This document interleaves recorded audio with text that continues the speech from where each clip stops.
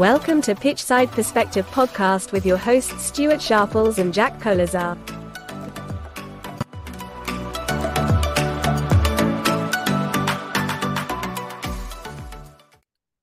Hi everyone, and welcome to another episode of Pitchside Perspective Podcast. Buckle up, because in this episode we're going on a journey around the world. We have a special guest who's bringing different cultures to this pod and sharing his wealth of knowledge from Ireland to Cambodia and beyond. Our special guest, Conor Nestor, currently at the helm at Hyderabad FC in the Indian Super League, joined us as we discuss coaching around the world. Talking about worldies, Jack, how are you, mate? Good morning. How are you?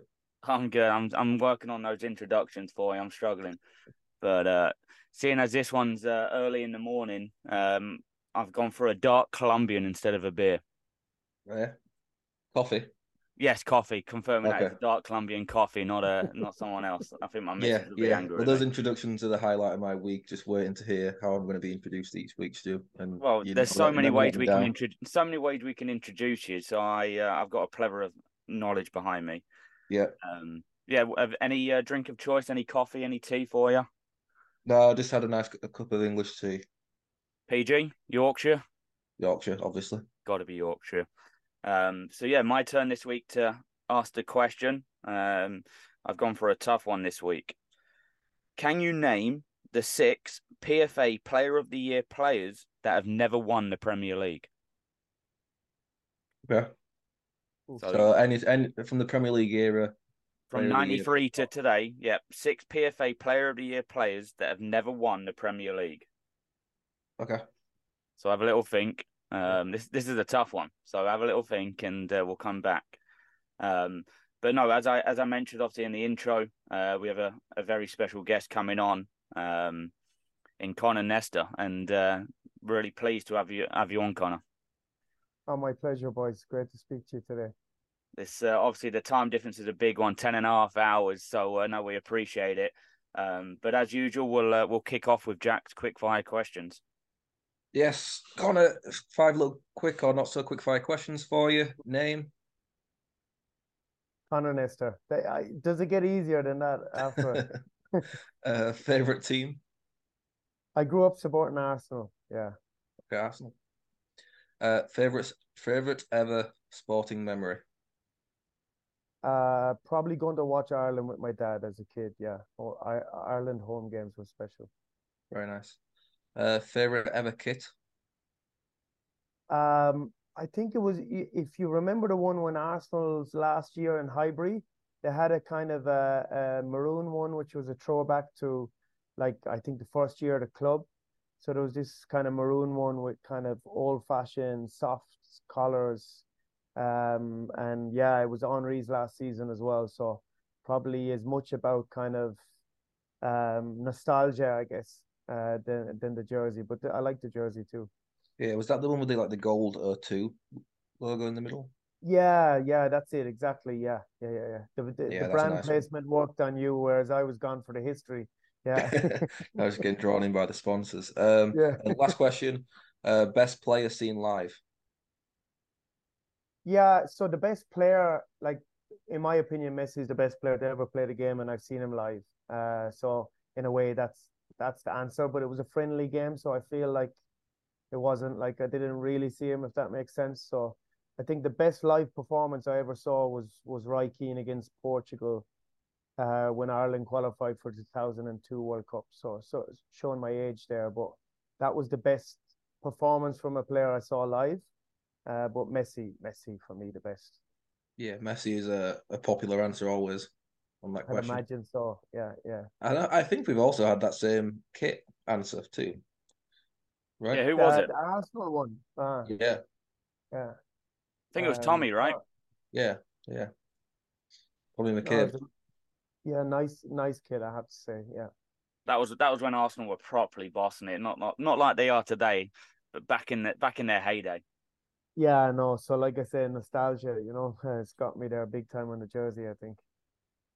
So yeah, Arsenal.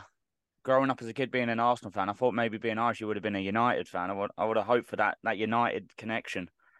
Yeah, it's a weird one. I grew up like in a housing estate, and everyone was United or Liverpool, and um, a friend of mine across the street started supporting Arsenal, and I don't know if you remember that. Probably when he started supporting Arsenal, it was like David O'Leary, Liam Brady, etc. And then he dragged me into an era where there wasn't really that Irish connection. But yeah, I'm glad he did because kind of mid 90s, early noughties Arsenal was not a bad team to be following.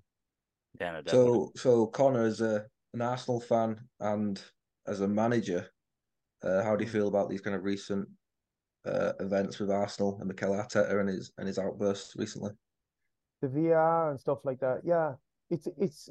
I'll be honest with you actually, and like I can make this maybe very relevant to me at the moment in terms of I'm in a league at the moment that has like Owen Kyle, Simon Grayson, obviously far more experienced managers than me, and they're I suppose coming to this league with the knowledge of that level, Premier League and Championship. And I always think that as a head coach, you need to be careful about perception because, it's cliche, but perception is kind of reality a little bit. And like, I know here in this league, like Owen Kyle, who's an absolute gentleman, by the way, on the touchline, he's so animated, that's just him being him. He's larger than life kind of character. He loves the game. He's passionate about it. So he's animated, and there's other ones that are kind of just sit down and take their notes. And like for me, it's not like right or wrong in that way. But to get back to the point on perception, is like when you're a young manager like Arteta, um, you can't jump up and down on the touchline because that's you like not having control of your emotions. But Pep can do it, but Arteta can't. So I think there is a little bit of that narrative. Having said that, like when you see both sides of the coin recently in terms of what Arteta did and I think what Liverpool did with the VAR, I just wouldn't be a fan of going down that route. And probably what Ange Postecoglou did, as much as it hurts me to say as an Arsenal fan, but I'd be more on the Ange side of things in terms of like, look, get on with it, and yes, try and improve the game in all its facets, but maybe not everything is best done in public. I would say, that like write your letters and do what you have to do, but I don't necessarily feel it's great for the game in terms of well, it is great for the game because people talk about it and it's a drama, isn't it? But like I prefer the game itself to the actual drama, Yeah, But I think look, all of us probably just as fans definitely fed up with how VAR is being used in the Premier League in particular. I think it's probably not being used brilliantly in many places, but I think the Premier League are butchering it at the moment from just my view as a fan. That and it seems to be communication. When they release the audios, it's embarrassing, isn't it? It's like listening to like a black box audio from a plane that crashed. It's kind of I don't know, is it a technology problem or more of a like they haven't figured out to use it properly yet, I think. that's what I mean. I think it's one of those that are we blaming the technology or the people behind the technology? You know what I mean? It's Yeah. like you look at that audio from the other week and there's nothing wrong with VAR. It's a case of the on-field communication going on there and Howard Yeah. Webb keeps coming out and rightly so, like backing up he's referees, which you're gonna do, you're gonna look after. But it's what like you look at like the rugby and where the refs are mic'd up, and I think the fans would appreciate hearing what the refs are saying, and it's gone now to the direction of only the captain can speak to the referee now, which I agree with, but Yeah. sometimes the referees even waving away the captains, and then now as coaches, and you're probably finding this yourself. Now managers and coaches are getting yellow cards and red cards because they're not even allowed to talk. So we're in this grey area where who is allowed to talk? Yeah. Yeah. No, 100%. Like that is something that upsets me on the touchline when I talk to the fourth official and like I mean talk, not shout or not be disrespectful or anything, and you're talking and you're asking a question. Okay, maybe we are being a bit snotty in terms of we might actually know the answer to that question. but we're asking the question so that the referee can talk in his mic back to the fourth official, so that we can gain some knowledge on how the rest of this game is going to be refereed. Because I think rugby is a great example in the one that you've given, Stuart, because they talk a lot in rugby about how the referee interprets the rules. And just kind of, they look at it, that's players, organizations looking at it from the referee's perspective, which I think is very alien in football, probably because football's so tribal and it's just so entrenched, I guess, that we're never really looking at it, are we, from the referee's perspective a lot of the time. And we seem very far from doing that, to be honest. Yeah, and I think in terms of it being tribal, you hit the nail on the head there. In terms of everyone's very opinionated, and it's their opinion or nothing else. But I watched the recent Rugby World Cup, and the referees that were behind the monitor up in the booth, and they're saying, "Well, this is our opinion. What's your opinion?" It's almost like a conversation. Whereas it just seems like listening to the audio in the Premier League, it's so robotic. It's like they're very scared to make a mistake. So it's now almost gone the robotic avenue of like abiding by the rules, where you have to, like, for example, the Romero red card. The Curtis Jones red card the other week. Yeah, it's a red card, but then you're looking at it going, well, has he actually gone through the ball? Like, has it been a slip? And it's like, no, now it's just black or white. It's foul or no foul. And it just seems like there's different rules every week, which I'm sure for you is frustrating.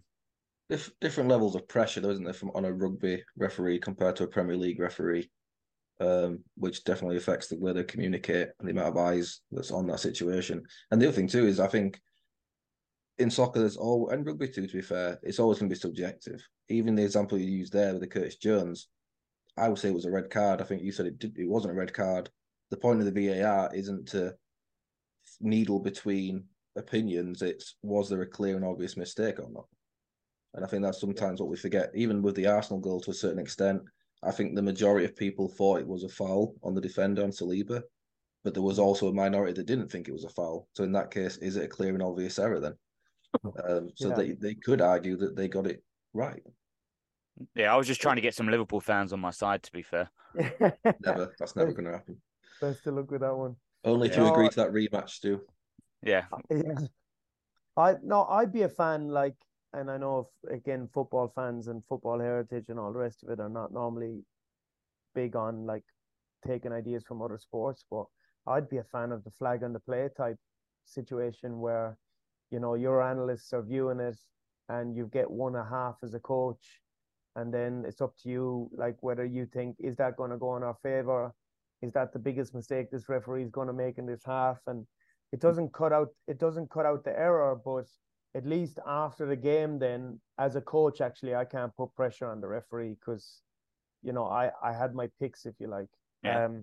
And I think for me, that's how I read the Ange situation in his post-match interview, in terms of like, is it good for the game if we keep going in this direction?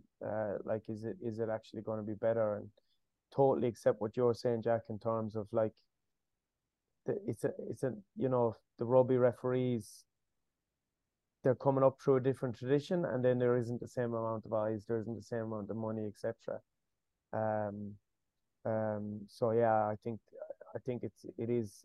Who'd want to be a Premier League referee at the end of the day? I mean, you'd want your head checked. Yeah, no, sod being a referee in any facet, but yeah, that's true. But I refereed an under-11s game this weekend. I felt the pressure on that one as well. You've probably got dogs abuse. They might be the hardest, because like the parents, as we know at that level, can be vicious, I hope you dressed up as a referee as well. No, it was a last-second emergency call-up. So I just let him play. I didn't blow the whistle much. It was a physical match. It's good. Dishing out yellow cards left, right, and centre. Brilliant. So Conor, I would love to kind of take a trip down memory lane and just start with how you got into coaching and that start of the journey. Yeah, I suppose the short answer is I was a failed player. And that's probably many coaches' stories. No, was an okay youth footballer, and I got some opportunities at under 15 level, which around that time in Ireland was a critical level because you had to try and break into the Ireland team, and then you might get a chance to go to England. There wasn't much happening in Ireland by the way of coaching and academies at that time. Thankfully that's changed. And it was really about, getting on I was going to say the plane, but it was probably the boat to England back then. And if you didn't, it was make or break. So I had, like every guy you've ever met in the pub, I had trials to play for Ireland as a 15-year-old, and long story short, I wasn't good enough, but it inspired me as a 17-year-old just to coach my local under 14s team. In terms of when I got to that level, I definitely saw lots of players that were better than me, and I also saw lots of players that clearly had been coached. Whereas, I was in that, those normal teams where it was somebody's dad took the team, and they were normally great people to take the team for many reasons, but they weren't a qualified football coach. So I decided it would be good if a 17-year-old did the job instead of someone's dad. And yeah, I didn't really go into it with any dreams or ambitions. It was just I'd like to have a go at taking care of some of the kids in my area, and if they get to the level I got to, I'd like to help them, jump over that hurdle. And I think about 12 months in, I caught the bug. I was very lucky with the group of players I had, that they were very patient with me while I was doing all the things you shouldn't do. And then, yeah, started climbing the coaching ladder in terms of badges and stuff like that. And eventually it became my occupation. Yeah. Yeah, I think with a similar story to me, like I started young with the coaching badges because it was one of those where we didn't have the experience. So the only way of gaining knowledge was getting on the local courses. Yeah. But it kind of provides you with that platform and that foundation to really kick on. And like Jack and myself are similar in terms of we wanted to be players at an early age, but you kind of soon realize that if you can't do that, then coaching's the next best thing. So then when you started getting onto your coaching badges, is that where it kind of opened your eyes to the coaching world? Yeah, it's tricky because the guy that was doing the coaching licenses, I think I was a year coaching, and I got asked to come and coach as an assistant to coach some of the kind of elite teams in the region. That in England they'd be like county teams, county schools, but in Ireland it's a much bigger deal because the pro clubs actually at that stage weren't actually having any academies because the best players were leaving and going to England, so they weren't investing in youth players. They were trying to catch them when they came back, and they hadn't made it. So yeah, I was asked to kind of coach at that level after 12 months, and the guy who was doing the coaching courses kind of asked me to coach in summer camps and stuff like that. So I kind of became a part-time coach, and then was doing other stuff as well. And I was lucky, I would say, that the only person I knew that was working full-time in the game was the guy that was delivering those courses. He was working for the FAI. He went on to be the first analyst, actually, that the Irish team had, Brian Kerr, when he got the job in, I don't know, was it 2004, around that time, maybe?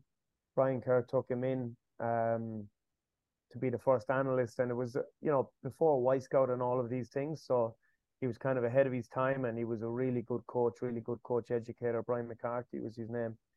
And yeah, I thought I was doing okay, as a coach. And then I saw this guy put on sessions, and I was like, oh, there's a whole other world here for me to discover. And that was like the art of coaching itself, never mind football as a game. So yeah, it definitely my curiosity peaked as soon as I started doing a foundation level course. And then it was a case of not did I want to do more courses, but how quickly could I get on as many as possible and put the ideas into practice.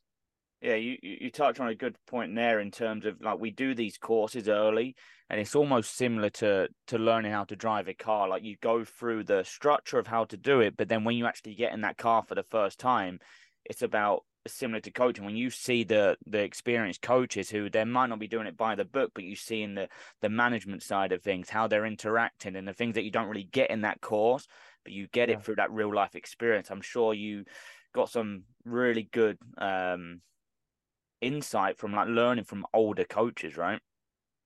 100%. And I was lucky as well that some of the kind of the grassroots level coaches that, because I think, and I didn't realize it at the time, but I was leading my own teams. So I was in charge of what was happening there, if you like. And that's a great way to learn. And then I was being assistants in other setups and learning, like you said, from others, from what they were doing. And I think one of the first things that you pick up is, the best coaches are very authentic. They deliver it in they're being themselves while they coach. And I think players really pick up on that. And if it can't be like an act. And so there's things that you can take from other coaches, but I think the biggest one is like that the best ones are themselves first and foremost. And then the skills you get with the experience and with putting in the man hours. Yeah, and I think at both ends of the spectrum, you get found out by the 10, 11, 12-year-olds if you're not really being real. But now at the top level of the game, you get found out just as quick by the players if you're putting on some type of act. But so from Ireland, what was your next step in the journey? So, my problem in Ireland was pathways, not many opportunities. Even now in Ireland, and the game has advanced a lot, I would say there's probably in name 13 professional clubs in Ireland, but in reality, I would say 6 full-time professionals clubs in terms of like the support network.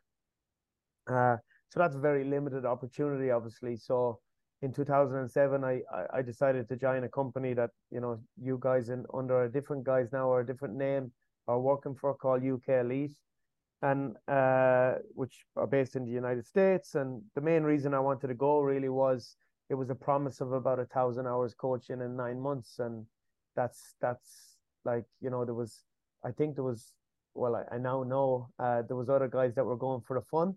I was definitely going for the hours of I need to find out what my way is because I don't get to coach enough. And I have to say, that experience was brilliant. And then luckily I've been full time in the game ever since, so and I think luck has had a lot to do with it. Yeah, no, I think there's no organization or place in the world that can give you that amount of experience and coaching hours. Like you said, you're there for a 9-month contract and you're getting 1,000 contacts of hours. You're not going to be able to do that back home, especially not getting paid as well. But yeah, you're right in terms of, I'm sure people were out here, and well, we know for a fact people out here for fun and people out here for the coaching. We could probably have a whole podcast series based on the stories of UK Elite. That would be probably a good one to do. But kind of sum up your experience with UK Elite. Like, what was kind of like your big learning points that along that journey of that contract? Well, firstly, that whole other podcast, it would have to be fake names. I don't think you could give real names. We'd have to get the bleep machine working as well, probably for that one. Yeah, the redacted. That would be the redacted podcast.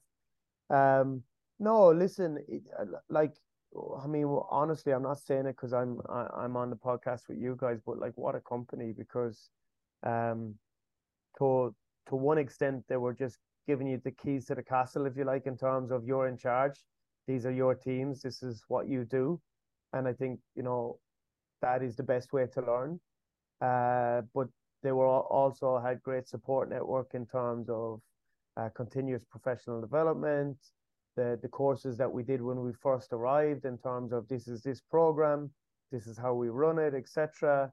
The visits from the guys then that are doing what you guys are doing now for the CPD, and CPD can be a great selling point, I think, to like people are going to come and work for you. But then, in my experience, in a lot of companies, it's not very good when they actually do it. But no, it was Steve Jones and Pat McCarry, I think, that came and saw me quite a few times in my 9 months there, and I got to see them coach as well, because we had the option of going and watching them coach from time to time, not just on the workshops, but I went and watched them coach their teams. And uh, you learn so much at that time that you forgot what you learned, if that makes sense. And few years later, you might have been doing a session that you saw, and you're like, oh, where did I see that? Or you created habits in terms of structures or questions or layouts or demonstrations, whatever it might be. But no, it was a super experience. And uh, then as well, the support network, just in terms of, the different people in management. Like we spoke off air about Brody, and like, you knew you could call him if you needed to. And it was a lot of young staff as well, all thrown into the same house, which maybe wasn't always the best idea. But no, it was brilliant organization. And like, I think you can see, a lot of coaches really developed and have gone on to really high level. And I think they'd all speak really highly of UK Elite, because you had hours, you had professional development, you had coach education. We did a C license from Brazil the year I was there. And honestly, I'm on my pro license right now, and that course was the most intense course I've ever done. The tutor, Tadeo Gonçalves, I think I've definitely butchered his name there, by the way. It's not just you, Stuart, that does it.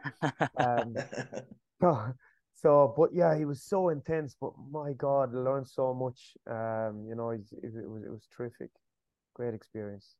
Yeah, no, it's that type of platform can really set a coach up for life almost. And there's been many coaches like yourself who have kind of used UK Elite as that platform and then gone on to the biggest facets of the game. Currently coaching, we've got players, former UK Elites in the MLS. We've got them around the world like yourself.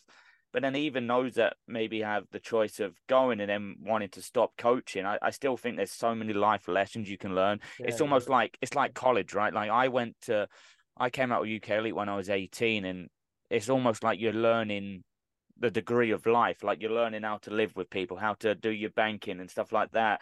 So yes, it's about the coaching element, but there's so much you learn from just, and I would say this probably to any young coach, just getting out there and getting as much experience as you can, because like you said, you're dealing with so many different areas of the game, dealing with parents, dealing with coaches, dealing with players.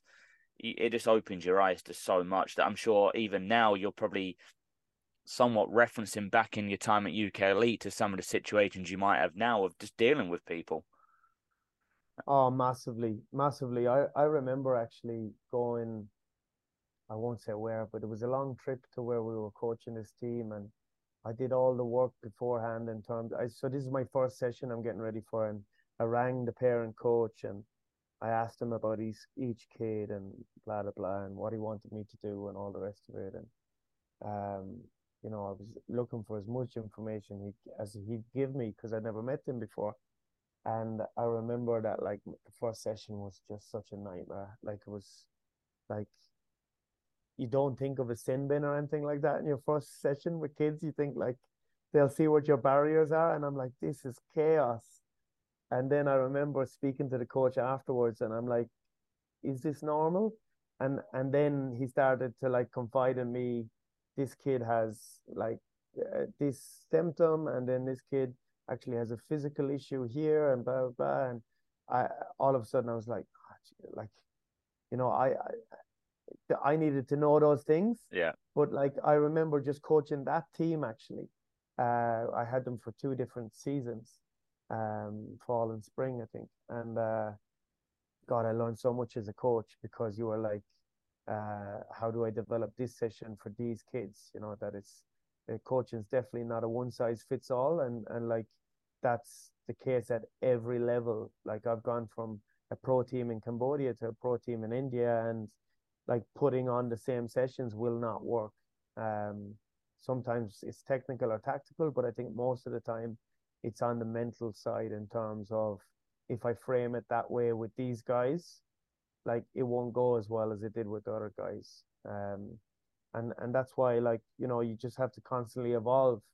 And yeah, I think that evolution, if you like you said, on and off the pitch, of, opening bank accounts, living on your own, cooking for yourself, all this kind of stuff. Yeah, for me, it started there, you know, and it was really, really important step in my career. Yeah, and it's almost like a culture shock, right? From going and coaching back home to then coaching in the States. When you first come out, you probably think to yourself, "Oh, it's probably going to be fairly similar," but boy, you're in for a lesson, right? In that first session, you turn up and you're like, "Have I made the right decision here?" But yeah, there's definitely that big culture difference. So then, moving on from the United States, where I know I was listening, we were speaking before that maybe Australia was an option for you, but and going back home. So what kind of happened next in the journey? So after UK Elite, I ended up working for the Football Association in Ireland for almost a decade. And it was kind of one of those where, if you like, it, like I had difficulty when I was about 21 explaining to my parents that I wanted to be a football coach because they didn't know any football coaches, and like I even didn't know any football coach. The guy that was doing the courses I spoke about was a football development officer. So yeah, in 2018 I got an opportunity to basically do a similar role to what he was doing. And in Ireland, that's a very multifaceted job. You'd run a regional centre. There's 12 regional centres that link into the national team. So you're dealing with a lot of elite players before they get into the national team, and then trying to maintain them when they're at national team level, maybe before they go to the UK. You were a coach educator. You were running the coach education courses up to a certain level. And then you were in charge of kind of clubs and leagues in terms of like, can you foster and develop the growth of football through like improving the structures? And then you were also a social worker a little bit in terms of we set up a lot of programs like you have in England, where the community-based programs where you're trying to kind of use football as a medium for kind of positive social change. So it was a job where you had to wear a million hats. And I think I stayed there just the right amount of time in terms of, you know, wearing all those hats really developed you as an individual and developed you as a coach, because you had to be a politician today, you had to be a social worker tomorrow, a coach the day after. Maybe you were in schools the day after that, so you were a teacher. So wearing all those different hats, I think if you do it for too long, you become a generalist, and you don't get to become kind of a specialist. But I think becoming a generalist to start with is really good, because the thing about being, when you do become a head coach, is you have to have that empathy of all the different people in the different departments and the roles and the jobs that they do. And also you have to understand the different backgrounds that your players are coming from. And it was, you know, looking back now, it was an incredible job, because it was a frustration not getting the same group of players every day and playing on a weekend. But looking back, it was probably the best thing for me. So yeah, so I stayed there for a very long time, and then in 2015, January 2016, I handed in 6 months notice. I think they were a bit shocked, because it's kind of is a job for life when you get in, once you work hard. And yeah, at that point I decided, look, I want to be a full-time coach. That I've tried to develop the game here as much as I can, and I'm happy with some things, but I could have stayed till I was 70 and be unhappy, still unhappy with the progress, if that makes sense. And yeah, so then the journey happened again. I went to the States for a little bit. I thought maybe I'd become a director of coaching or something in the States. I popped around to different MLS clubs and USL clubs, just kind of looking for my next project. Then a friend of mine in Australia rang me. I went there for 6 months as a tourist, really, because I wasn't sure. Didn't really like the football environment, but fell in love with Australia. So he went to sponsor me for 2 years to run a coaching academy, not too dissimilar to UK Elite. And a friend of mine said, "Oh, look, while you're waiting for your visa, go to Cambodia. It's a great place to kind of just lay your hat while you're waiting for the visa to come through." And while I was laying my hat, I coached a semi-pro team. Semi-pro team got a couple of results they shouldn't have, and then one of the top pro teams in the country asked me to be a head coach. And so Yeah, and it's something that happened to me many times. I wanted to go back to UK Elite, and the FAI gave me an opportunity, and I was like, changed plans, and then I was going to Australia, and Swireen gave me an opportunity, and I changed plans again. So probably a strange, random kind of journey. But yeah, I wouldn't change it. I was going to say, what a whirlwind of a journey that is, right? In terms of you pretty Yeah, much hit going around the world. So in terms of you've gone from yeah. America back home to obviously Ireland, back out to America a little bit, then Australia. Um, what kind of obviously you wanted to get into the head coach role, but what kind of stuck out from going from, let's say, back home to the likes of Cambodia? Like what made you want to stay in Cambodia and coach there? Because I think you would agree, not many British coaches you would say are going out even to that part of the world. So what kind of Hmm. made you want to stay? It's a very random one because when I made the decision to leave the FAI, I remember saying to a friend of mine, "Look, I don't care if I end up in Guam, so long as you give me the same bunch of players every day and I get a chance to see in the weekend if if we can perform or not." And you know, it was almost as far as Guam. In the end, it was Cambodia. So yeah, so it was one of those where I was very deliberate in my actions in leaving Ireland, and then I would say kind of got distracted with the lifestyle in Australia and went, oh, maybe I could go down the football business route and just have a good life.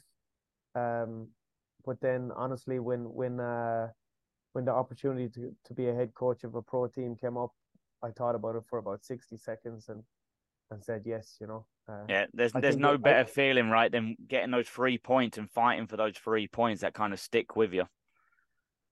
yeah, it's I don't know what that book is. I read it a long time ago, but Living on Top of the Volcano, I think that's the name of the book, about like the pressure of being a head coach, and that, like, you know, it's not a probably a healthy job, but it's addictive, isn't it? That feeling of at any level, I think, player, coach, when you win a football match, it's a special feeling. And when kind of the weight of expectation of winning football games in the modern era is kind of all planted on the head coach, isn't it? Because he's normally the first person to get sacked when it's not going well. Um, so yeah, living on top of the volcano is the life that I chose, I guess, when I got that opportunity in Cambodia, and I'm still on the volcano at the moment, just in a different country. So So, Conor, where do you think that comes from? So, you had the option to obviously go back you had a great position in Ireland. You had the Yeah, option to live in a great place in Australia, and you yeah. chose to live on top of that volcano. Where do you think that want of being in that high pressure situation to have that responsibility, where do you think that stems from?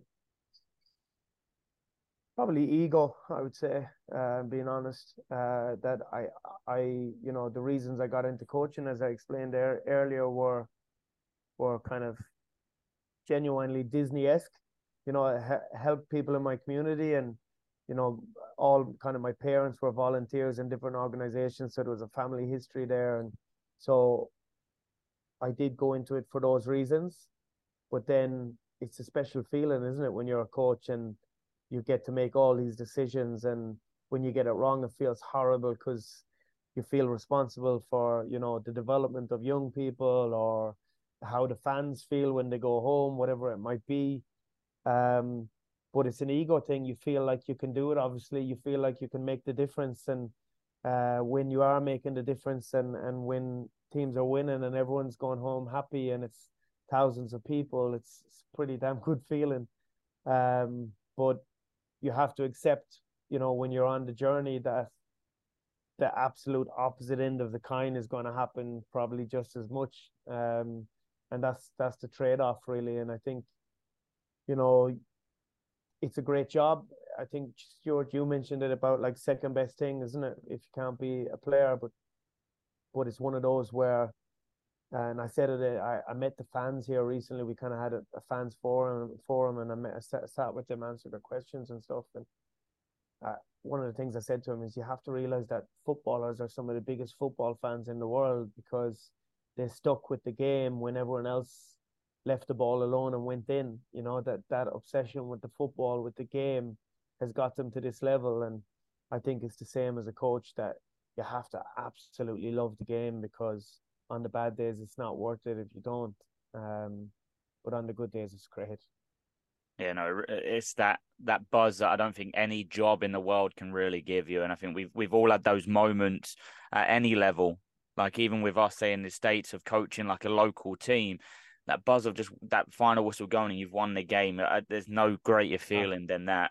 And seeing what you've done on the training pitch that then translate to a game, like you said, having the same group of players week in, week out, you just see a huge difference. And I think that's what really drives us to do the job that we do. So then as an Irish lad in Cambodia, how was the first few months as that journey began? Yeah, it was like, I remember my first 6 weeks in Cambodia before I even got offered the job. I was like, I'd never been in Southeast Asia before, and I was like, where am I? I'm like, this is a different planet, not a different continent. And then things start to kind of settle down a bit, and you realize that when you go to different places, it's not about is it better or worse. It's about what's different here, and what do I like about what's different, and you try to levitate towards that, and then manage the bits maybe that are different, that you're not so fond of. Um, but yeah, then as soon as you become a head coach, it all becomes about the football. And my first year was rocky, to say the least. I think we won two, drew two, lost two in my first 6 games, and had a riot in the seventh game. So yeah, we hadn't worked on the riot in training that week, so I was a little bit shocked when it happened. So yeah, year one was, to put it mildly, didn't go according to plan. Um, but I did many things. I now know, looking back, I did many things at the very infancy of my relationship with the CEO, and talking about a vision and talking about the consistency of approach towards that vision. Um, where I probably, managed up in the early process of, this is what I'm about. And it helped me when the results weren't great in year one, and when there was riots. Thankfully, someone else got blamed for the riot. I just had to kind of tidy up the mess. And yeah, I mean, that ended in the following season with us topping the Fair Play Award, which I think was a dramatic change, and winning the league after a 33 game unbeaten run. So it was like the club really backed me, and like what we were talking about earlier, you have a clear kind of vision of what you think needs to happen. But when you become a head coach at a professional level, so many people need to back you for that to happen. One thing I would have learned as a grassroots coach is getting the parents behind you, or the administrators of the club behind you, and stuff like that. But realistically, if you're a damn good grassroots coach, you can be successful and not get those things behind you. Actually, when you're coaching at a professional level, like, you need those people to back you, or you haven't got a hope. And yeah, so we kind of, the adaptation was slow, I guess. The answer to your question is a long answer, but we did adapt. We did adapt in the end. Yeah, I think the the relationship between, obviously, from that grassroots era back in America and back home in Ireland, where you're developing that relationship with parents, it now transforms, and you're developing that relationship with your backroom staff, with the fans, with the community.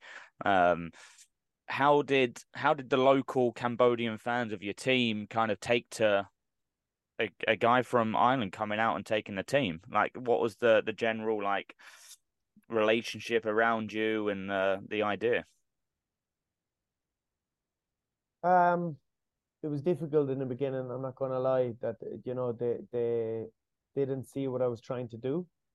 Some of the players early on didn't see what I was trying to do, because it was different to what they were used to. And changing habits is a difficult thing to do. Even, if I want to change habits in my own life, I have to convince myself. So sometimes when you're trying to change habits of a whole organization, and part of that organization, their job is just to look at you for 90 minutes in the week. um yeah, that's a difficult task. But um you know they did stick with us, and it was like there was fireworks. I think literally fireworks when we lifted the league in 2019, not riots, and the fans looked like they were enjoying the fireworks and the trophy more than the riots. So it is one of those things sometimes that you have to deliver and then people believe, as opposed to ask people to believe in you before they've seen the end product of it. But yeah, like in the end, I was lucky in Cambodia, where at the end of 5 years, I was very fortunate in that a lot of people rode in behind what we wanted to do. You know, the vision that I sold to the CEO and the owner was, we're going to build a football club. We're going to try and have the best academy in the country, the best training ground, the best analysis department, the best recruitment. And at that time, they didn't have any of those things, and maybe even know what some of them were: the best sports science, best medical, etc. And we're going to do it obviously bit by bit, and we're going to try and win on the field. And when I left, you know, I got asked to be part of the recruitment process for the next coach, which I think is like a hell of a compliment. And it was an ex-Barcelona B coach who'd been working in China at I think it was at City Group actually, who decided he wanted to come to the club because he could see how much support they gave to me, and also he could see that they developed their own training ground, their own stadium and stuff like this. So I think for my first head coach job, I got so lucky with the people that were in the key positions around me. And then because I got lucky with the support network, you can develop them because you're given the time to develop. And we were lucky, you know, that we broke a few records in terms of 33 games unbeaten, 1 calendar year unbeaten, two years at home unbeaten, and a great record of going to 7 different competitions last day over 4 years and winning only one of them, which is a fantastic record. Uh, so we lost 2 finals on penalties. We lost a COVID season on head-to-head when the rule was changed to head-to-head halfway through because they had to split the league in half, top to bottom. So I was, by the way, I'm not arguing. It was completely right that it was head-to-head. It couldn't have been goal difference. But yeah, we had a lot of pain and agony, but like I went in personally with the kind of remit of, I want to build a real football club here. And you know, I'm still in touch with everyone there, and they continue to go from strength to strength. So yeah, I think I mentioned earlier that luck in all of our journeys, I think luck plays a massive part. But I suppose crucially for all of us is, are you working, are you educating yourself, and are you keep pushing the boundaries so that you're ready when the luck comes your way, you know? Yeah, it seems like you've definitely set them up for success. I was just looking at the league table in the Cambodian league now, and I think they're top of the league, unbeaten, play 10, won 10. So yeah, whatever you did there is surely Yeah. for the future. I'm not clever because in January, so I moved here to India in May. In January, I did something I never did with the owner, where I prioritized investment in the first team over everything else. And we basically, the chairman got his checkbook out. We put together the best squad ever. And then going into pre-season, getting ready for the season, I said, right, guys, I'm off to India. I'll see you later.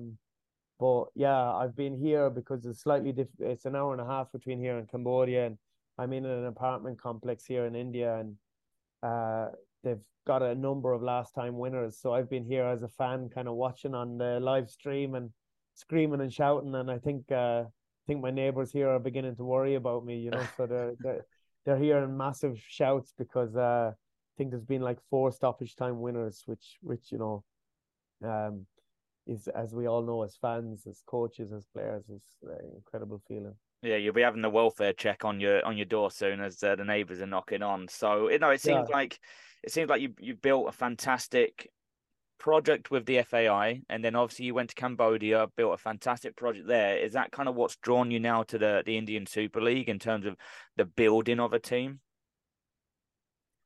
Yeah, so like one thing that attracted me here is some of the things are built already. So it's kind of like not starting kind of on ground zero again. And it's now, what can you add layers to what's been done already? Can you improve quality, kind of quality management, if you like, around different departments? But vitally, like we said earlier, you need to win games to be given the key to do all those things. And at the moment, we're 6 games in. We lost the first three and we drew the last batch of three. So the fans have been incredibly supportive. They've told us that means we're going to win the next 3 games. But yeah, I've got a big job on my hands, because there's nine players basically from last year gone, and we had to do a rebuild, which no one likes to hear, but we had to do a rebuild, and a lot of kind of what we've signed locally is potential instead of proven, because that's kind of the model of the club, that we can't compete with the top 3 or 4 teams budget wise. So we've got to try and do a Brighton, I guess, and pick up some players that maybe we feel are undervalued and can be developed into to something. And yeah, the club and the fans have been incredible actually so far, in terms of they realize that it is a bit of a rebuild, and they've been, I think, too patient actually. I'm a little bit annoyed with our progress. The players are, and some of the fans, of course, are as well. But yeah, we need to kind of kick on now. We're going into FIFA days, and then we've played 6 games. I think there'll be about 8 games between these FIFA days and Christmas, and that those 8 games will kind of make or break our season. So it's similar to the MLS here. There's a playoff system. So right. But I think in terms of like looking at your past, in terms of your start in Cambodia, like you said, was a little bit shaky to start with, but then it's all about the patience and trusting the process. And would a team like Brighton, as you mentioned, kind of give you that inspiration that, like, Brighton wasn't an overnight success, and it was a case of it was slowly but surely built, bringing in the right players, bringing in maybe not the prime players who are in their late 20s, early 30s, but bringing in maybe younger players who are hungry for it and who are going to believe the vision that you're trying to set. Yeah, and like, that's the thing when you come into a new league, a new country, a new culture, that the first 6 months are about listening and learning. And the thing about that listening and learning phase is it's really good in the long run. But in the short term, one of the struggles with listening is when you first go into a place, who do you listen to and who do you not listen to? When do you listen to yourself and your own experience that you have? And like, it can't all be about learning as well, because you got to win while you're on the way to buy the time to use that learning, if that makes sense. So it is a balancing act always, and I always think that, you know, these roles, they are balancing acts, and it's about kind of, probably one of the key skills in this job is knowing when not to listen. And I do think the first 6 months when you go into a place, you're figuring out those things, if that makes sense, in terms of this 20% of our workforce, players, non-players, this 20% are going to be central to everything we do.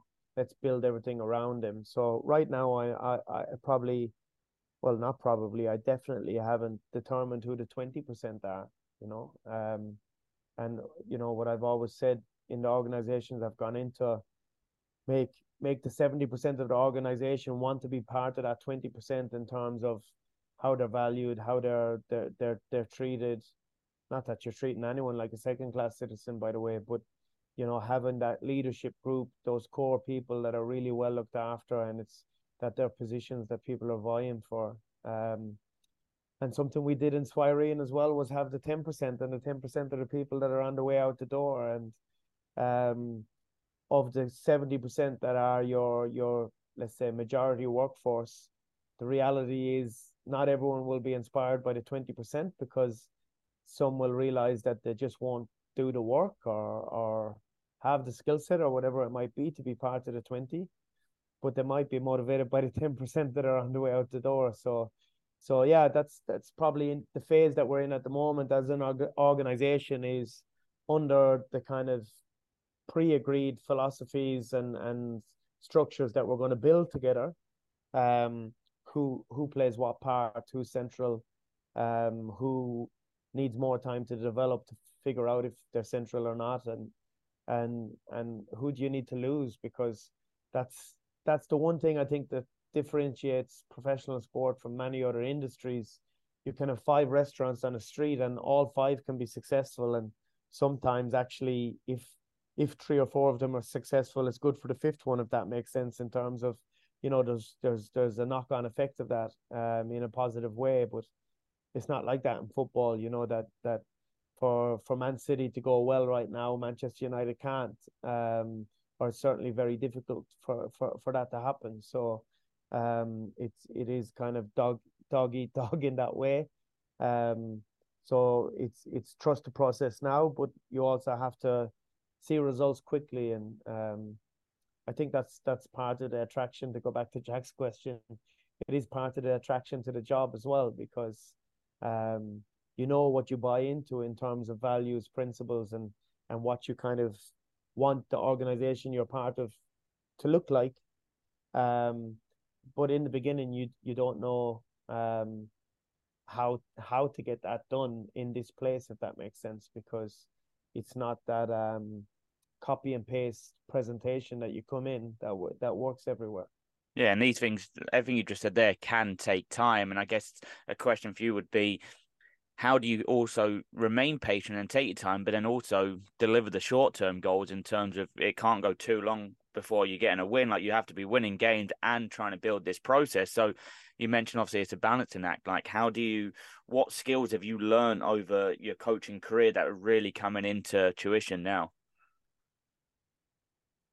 Yeah, so I would say, like, when it comes to the short term, the biggest criticism I had from my former CEO was that I put the long term of the club first all the time, that I maybe was kamikaze in terms of my own image, if that makes sense, in terms of there was times when I maybe made myself to sacrificial lamb.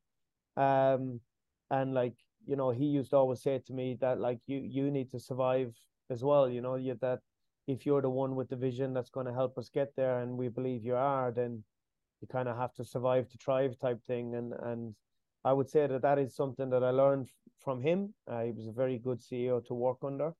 That I still think that I wanted to make the long-term decisions, excuse me, that, if you give me the choice of there's short-term gain in this, but it's going to hurt us in the long run, I'll never take that decision.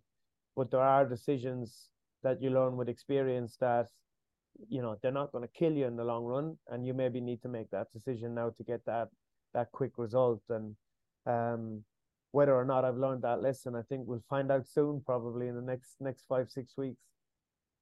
Conor, it sounds like even though you've been in all these different places and different opportunities, there are some kind of constants within your own coaching philosophy that you've carried through on each one. And at the same time, you've had to adapt to different situations. And I'm sure throughout you've learned and changed that philosophy as well.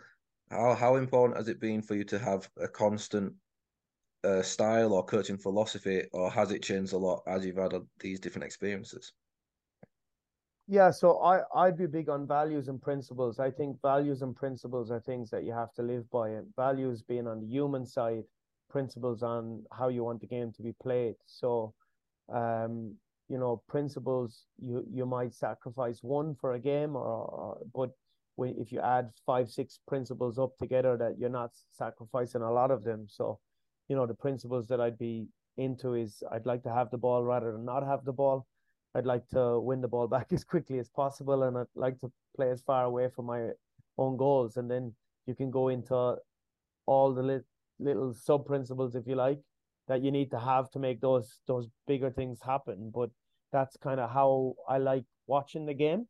Teams that play like that, it's what I believe in for coaching the game, and it helps that like 80% of leagues around the world are play the style that I've just described. So I think it doesn't hurt you if you can get your team to do those things. So those things would be a constant for me. But then there's that case of, you know, can you build up from the back immediately in the club that you're in? It's not always the case. So how do you dominate a football game, play far away from your own goals, win the ball back quickly if you can't build up from the back, if that makes sense. So that's where the balance and the principle comes in terms of having that flexibility to stay true to your principles of how you want the game to be played.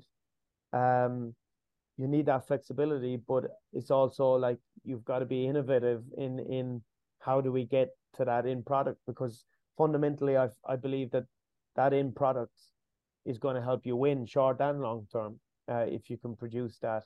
And we see that at the moment. I think, you know, the Bournemouth appointment with Areola is an interesting one where, you know, he's someone that defends deep or defends high, for example. And you don't really ever see him uh, do too much in the mid block. And it's interesting now to see a lot of what people are calling kind of hybrid coaches.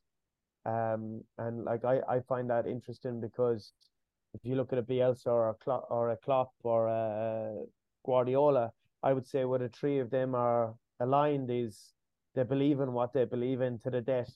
You know, and maybe Bielsa is the real extreme there, but like, you know, and they're kind of the top guys. So it'll be interesting to see in a lot of kind of the next generation of coaches, this kind of hybrid systems, hybrid models, if they can sell that to players. You know, there's a lot of talk about Spurs going down to 9 players and still having a high line.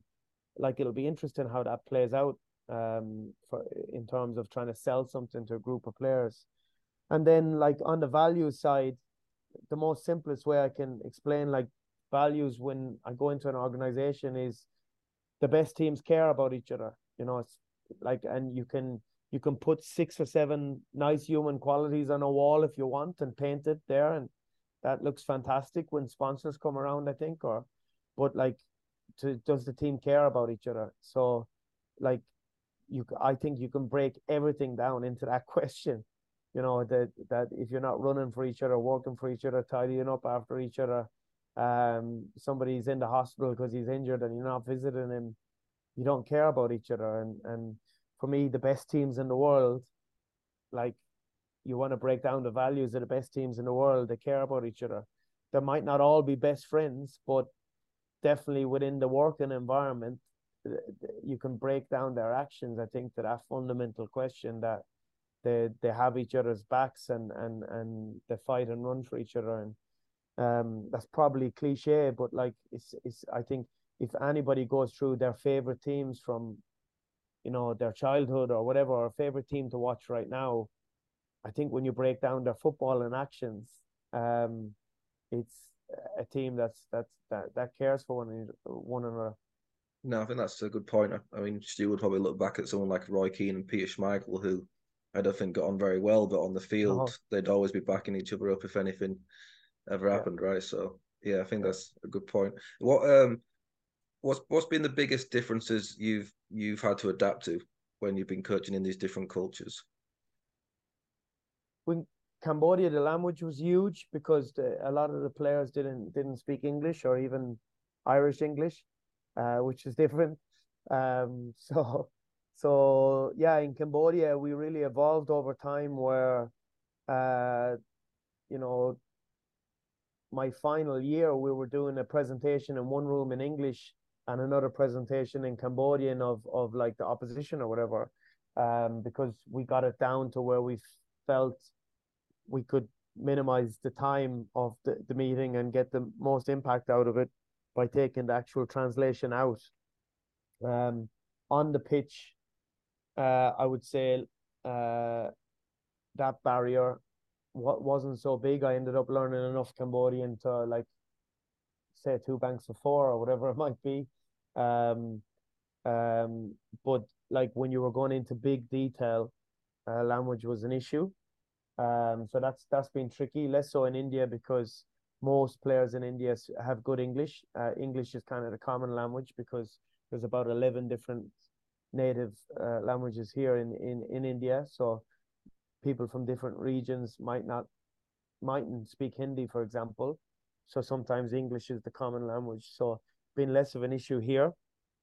And I think one of the big things especially with like Cambodia and India is learning what's culture, like what is culture, like what's something that is their culture, meaning you can't touch it, you must respect it, and you must like learn how to adapt because it's their country, not yours. And what standards. And sometimes that can be a blurry line.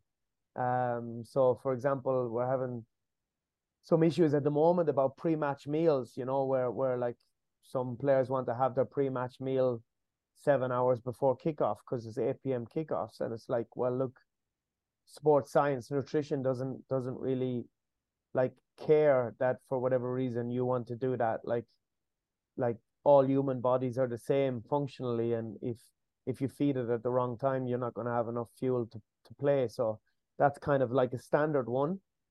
And then there's some things that are very much cultural in terms of like how, like, in Cambodia, the word bong would be like a male person or female person that's older than you, you'd call them bong, which is like big brother, big sister. Or if they're slightly older, it's like pu or ming, which is aunt or uncle. And like it would be very important for you to address them that way, or that would be like, insulting. So if you think about that within a player's context, there was bongs within the team. So and then the cultural, like if you really want to dissect that, I'm deferring to you a little bit with that. It's like saying sir to somebody, so we had to try and respect that culture and keep that as part of how people address each other.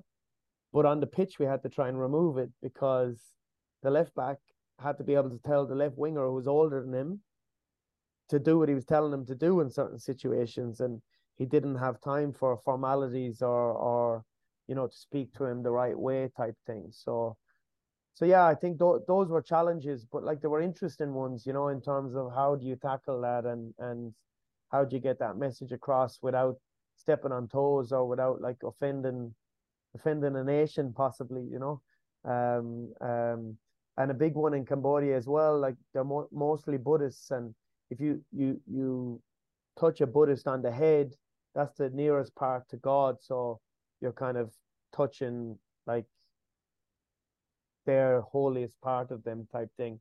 So you don't really pat them on the head. Whereas like you'd see new foreigners, you'd sign a new foreigner and he'd be someone would give him a good cross and he'd pat him on the head, and you'd have to tell him straight away, like, don't do that. That's insulting.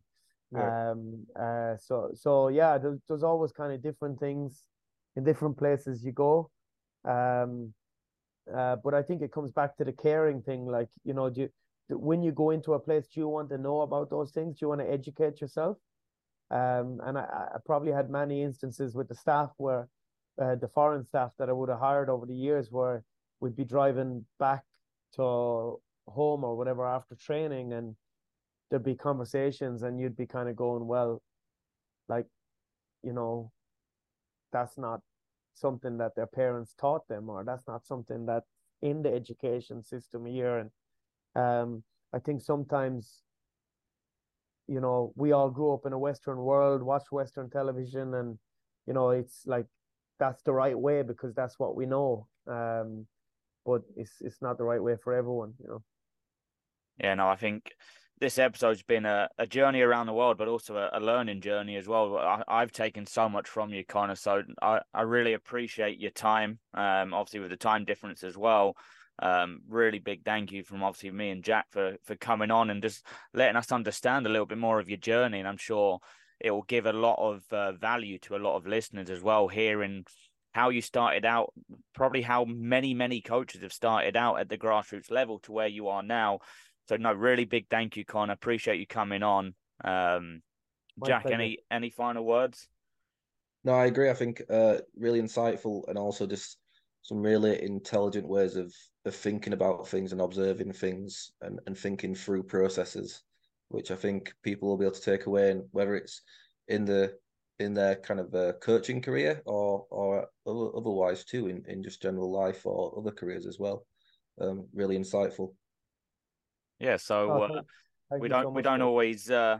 always have fun. We also get some learning experience from these podcasts as Yeah, well. So yeah, appreciate that, makes Conor. makes a nice change to have some intelligent guests on after the last few we've had with Benton and Brody and whatnot. So it's good.